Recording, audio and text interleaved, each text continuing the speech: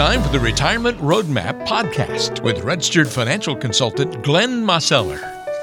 Hello and welcome to another edition of the Retirement Roadmap podcast. Walter Storholt alongside Glenn Mosseller. Glenn, what's going on with you this week? How are you, sir? Hey, Walter. We're staying busy and, trying to keep up with everything that's going on in the world. It's quite an interesting place these days. Yeah, I know. Before we hit the record button on today's show, Glenn and I were just going back and forth, just talking about all the news that's going on out there, and trade wars, as we're recording today, has been in the news a lot in the stock market. So it's just, we almost didn't get to do a show today because we just got chit-chatty so much back and forth, right, Glenn?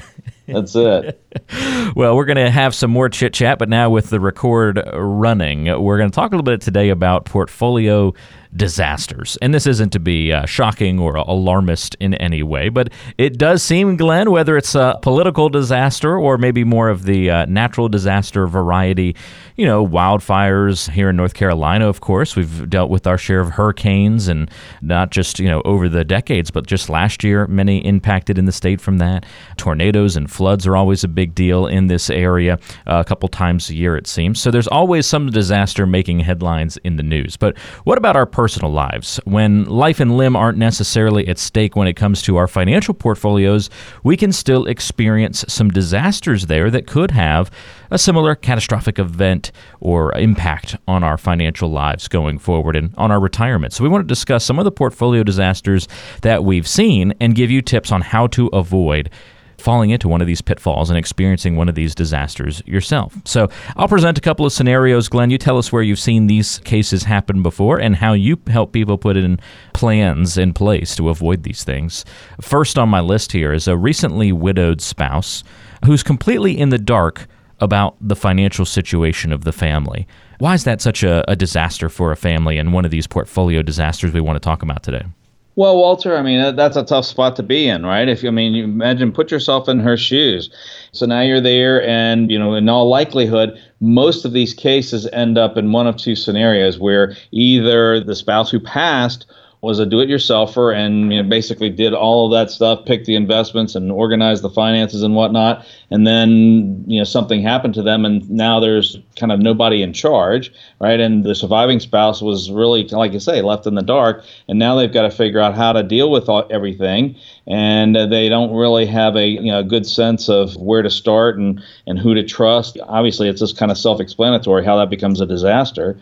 And another scenario is that if maybe they were working with an advisor that just really developed a really super strong rapport with one of the spouses, which is nothing wrong with that. On the other hand, there needs to be that camaraderie or that rapport with both folks so everybody understands what's going on and how everything is intended to work so that there can be a continuation of the plans and adaptation of the plans to make everything work if something happens when one spouse passes. And so, it's oftentimes that folks just don't think that through all the way. They kind of address it to some extent inside their head, but it's one of those things, let's put that off and let's not think about that because that's not a pleasant thing to think about. That a lot of times happens at an unconscious level, and it's just kind of pushing things off, and we'll worry about that later, and eventually later does come, and if it hasn't been addressed properly, it can create a real difficult situation. Yeah, it's always underscoring the importance of communication, and that's definitely a situation you do not want to be in, and if you communicate, if everybody's involved in the process, at least in some way, shape, or form, it's going to help you avoid those kinds of situations. It's just always good to remember that. Another portfolio disaster, Glenn, that I know you've seen before is, now it's been a while, we've had a pretty good market the last decade or so now, but you've seen it in your career certainly a couple of times already, a market crash that forces somebody to work longer than they had originally planned or go back to work if they've already retired, which is, I think, even more catastrophic in many ways. Sure. Well, Walter, it's one of those things. It's like, we've talked about it many times on previous shows, where folks, they tend to look at their finances and their retirement planning in an awful lot of cases, and a lot of advisors are really oriented to the accumulation phase of life, right, where you're saving for retirement.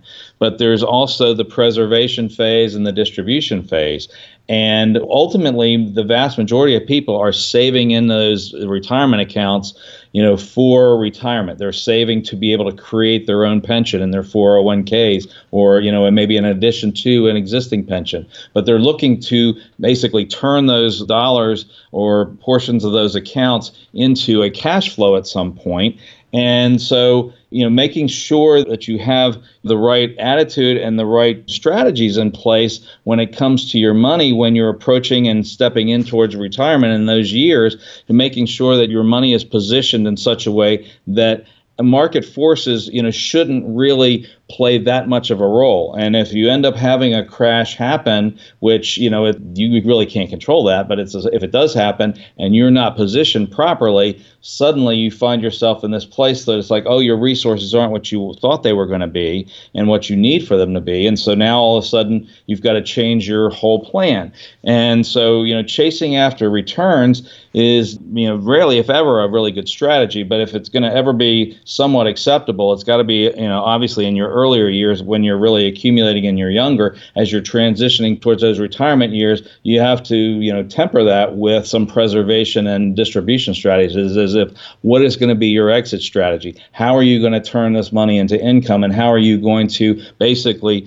take the stock market ups and downs out of the planning process so that you don't have to worry about, hey, gosh, the market's moved here or there, and so that means I've got to work longer, I've got to do this. That should not be an issue. Obviously, it's going to have something to do with some of your portfolio, but you should have plans in place to make sure that it doesn't really change your life. I mean, a market downturn should not change your retirement plans.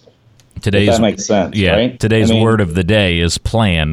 Plan's going to help you avoid all these portfolio disasters. Well, that's just it. And you got to be ready for it, a collaboration with you and your advisor. And if your advisor's not, helping you through that, and you're still just talking about, what kind of returns are you getting or the performance in your portfolio, then that should be a little bit of a red flag. And that may sound kind of weird, but if you're in the retirement years or you're transitioning to the retirement years, there needs to be some additional conversations about income planning and how are you going to make your money last, and what are you going to do with your money that you've saved for retirement, not just doing everything you can to possibly make it grow in the future. I mean, that's important, but I think everybody can kind of get the point is that over time, when you're in the retirement years, it becomes less and less important. It becomes more and more important about how are you going to be able to, to take income and make your money last through retirement and pass on a legacy and do all the things that you've really planned and wanted to do your entire life. Important to think about these things. Even if everything's going well in your financial life right now, do you have plans in place that are going to prevent these portfolio disasters in the future? And many of these portfolio disasters are things we won't think will happen to us, right? They're things that we think will happen to other people. And this is especially the case with this next example, Glenn, and that's a family legacy that somebody, spent a lifetime accumulating and hoping to achieve that now gets wiped out by nursing home expenses. We all think it's not going to happen to us, but I'm sure that the road to retirement and through life is littered with examples of where this has happened many, many times. Well, you're exactly right, Walter. And, I think just about everybody has had either some experience in their life by, with family members, maybe their own parents, or at the very least, they have friends that their parents or somebody that they're closely involved with. They don't have to look too far before they find somebody who has had that experience. And we look at those numbers and they're really just astronomical. It's just like, when you start looking at, the cost of nursing care and what it runs, $6,000, $7,000, $8,000, $9,000, $10,000 a month. I mean, it doesn't take very long before you can really wipe out, a lifetime of saving.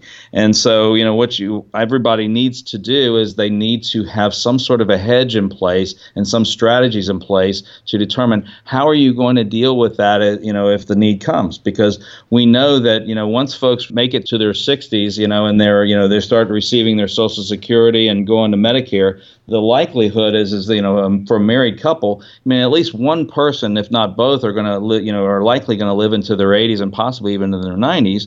And as we move along and technology happens and the different medical breakthroughs take place, we know that there's more and more of that risk of spending time in the nursing home and the costs that are associated with that. And so that needs to be part of everybody's plan as to what are you going to do and how are you going to deal with it.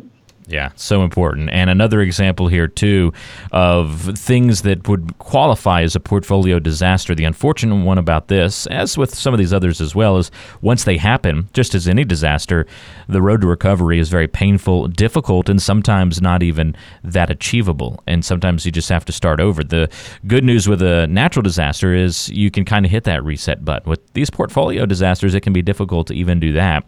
And if you have somebody that's living in their 80s only on Social Security, that's their only reliable source of income in their 80s, at that point, in most cases, that would be considered a portfolio disaster, right? That's going to be a tough road to hoe for many folks at that age and only that amount of support. And it's tough when it's reached that point.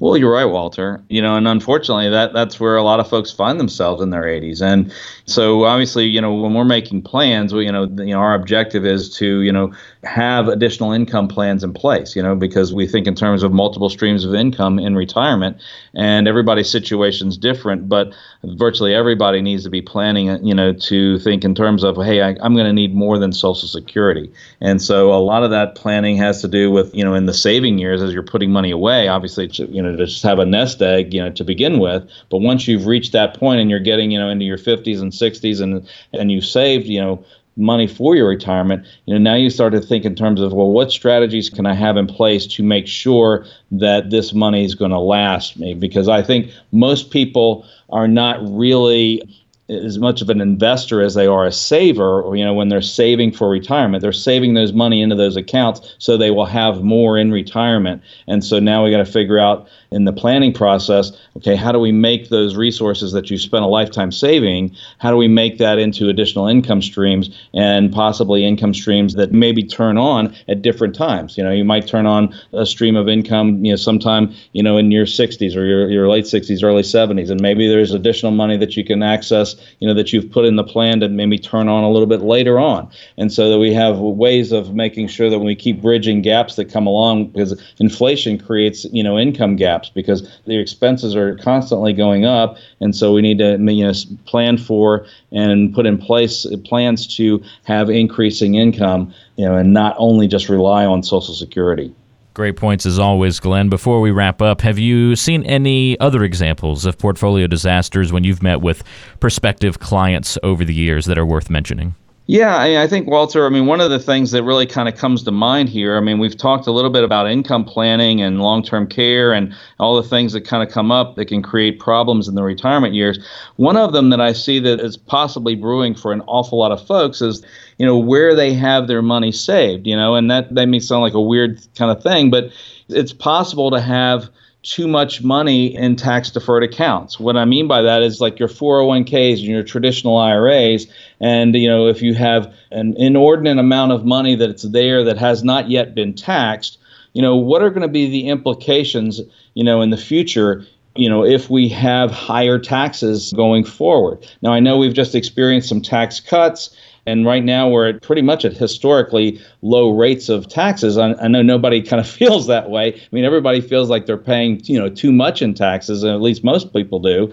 But, if you've got money that has not yet been taxed and it's going to be subject to the tax rates in the future, if you start to think about that, and when you start drawing money out, what is the implications going to be, to that if, in fact, you're kind of in your retirement years, you're in your 70s, your 80s, and you have what you've saved is what you have to last you, and you don't really have control over how much of that money in the account is yours and how much of that is going to go to Washington and possibly Raleigh. So we want to think in terms of, making some hedging plans for long-term care, the income planning side, but also in terms of tax planning side. That's a piece that a lot of people leave out, and it's a possible problem and a likely problem for quite a few folks that I end up seeing that come into the office and sit down with me, and we start looking at their portfolios.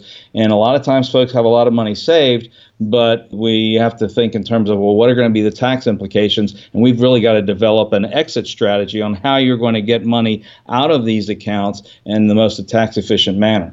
Always so important to do just that. Plan, think about the tax implications and all the other things that we've talked about today. It only happens if you've got a comprehensive plan that's covering all of those different moving parts. And if you haven't put one of those together before, I encourage you to reach out to Glenn Mosseller and talk a little bit about doing that today.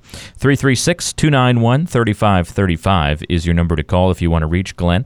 336-291-3535. Glenn's a registered financial consultant and the founder and president of Roadmap Financial Consulting, serving you in Greensboro on Mears Chapel Road. You can find him online by going to greensbororetirement.com. That's greensbororetirement.com. Click on the free consultation button at the bottom of the page. You can schedule a time to meet right there from your smartphone or computer. Just go to greensbororetirement.com. Glenn, thanks for the time this week. We'll have another great podcast on tap next time around.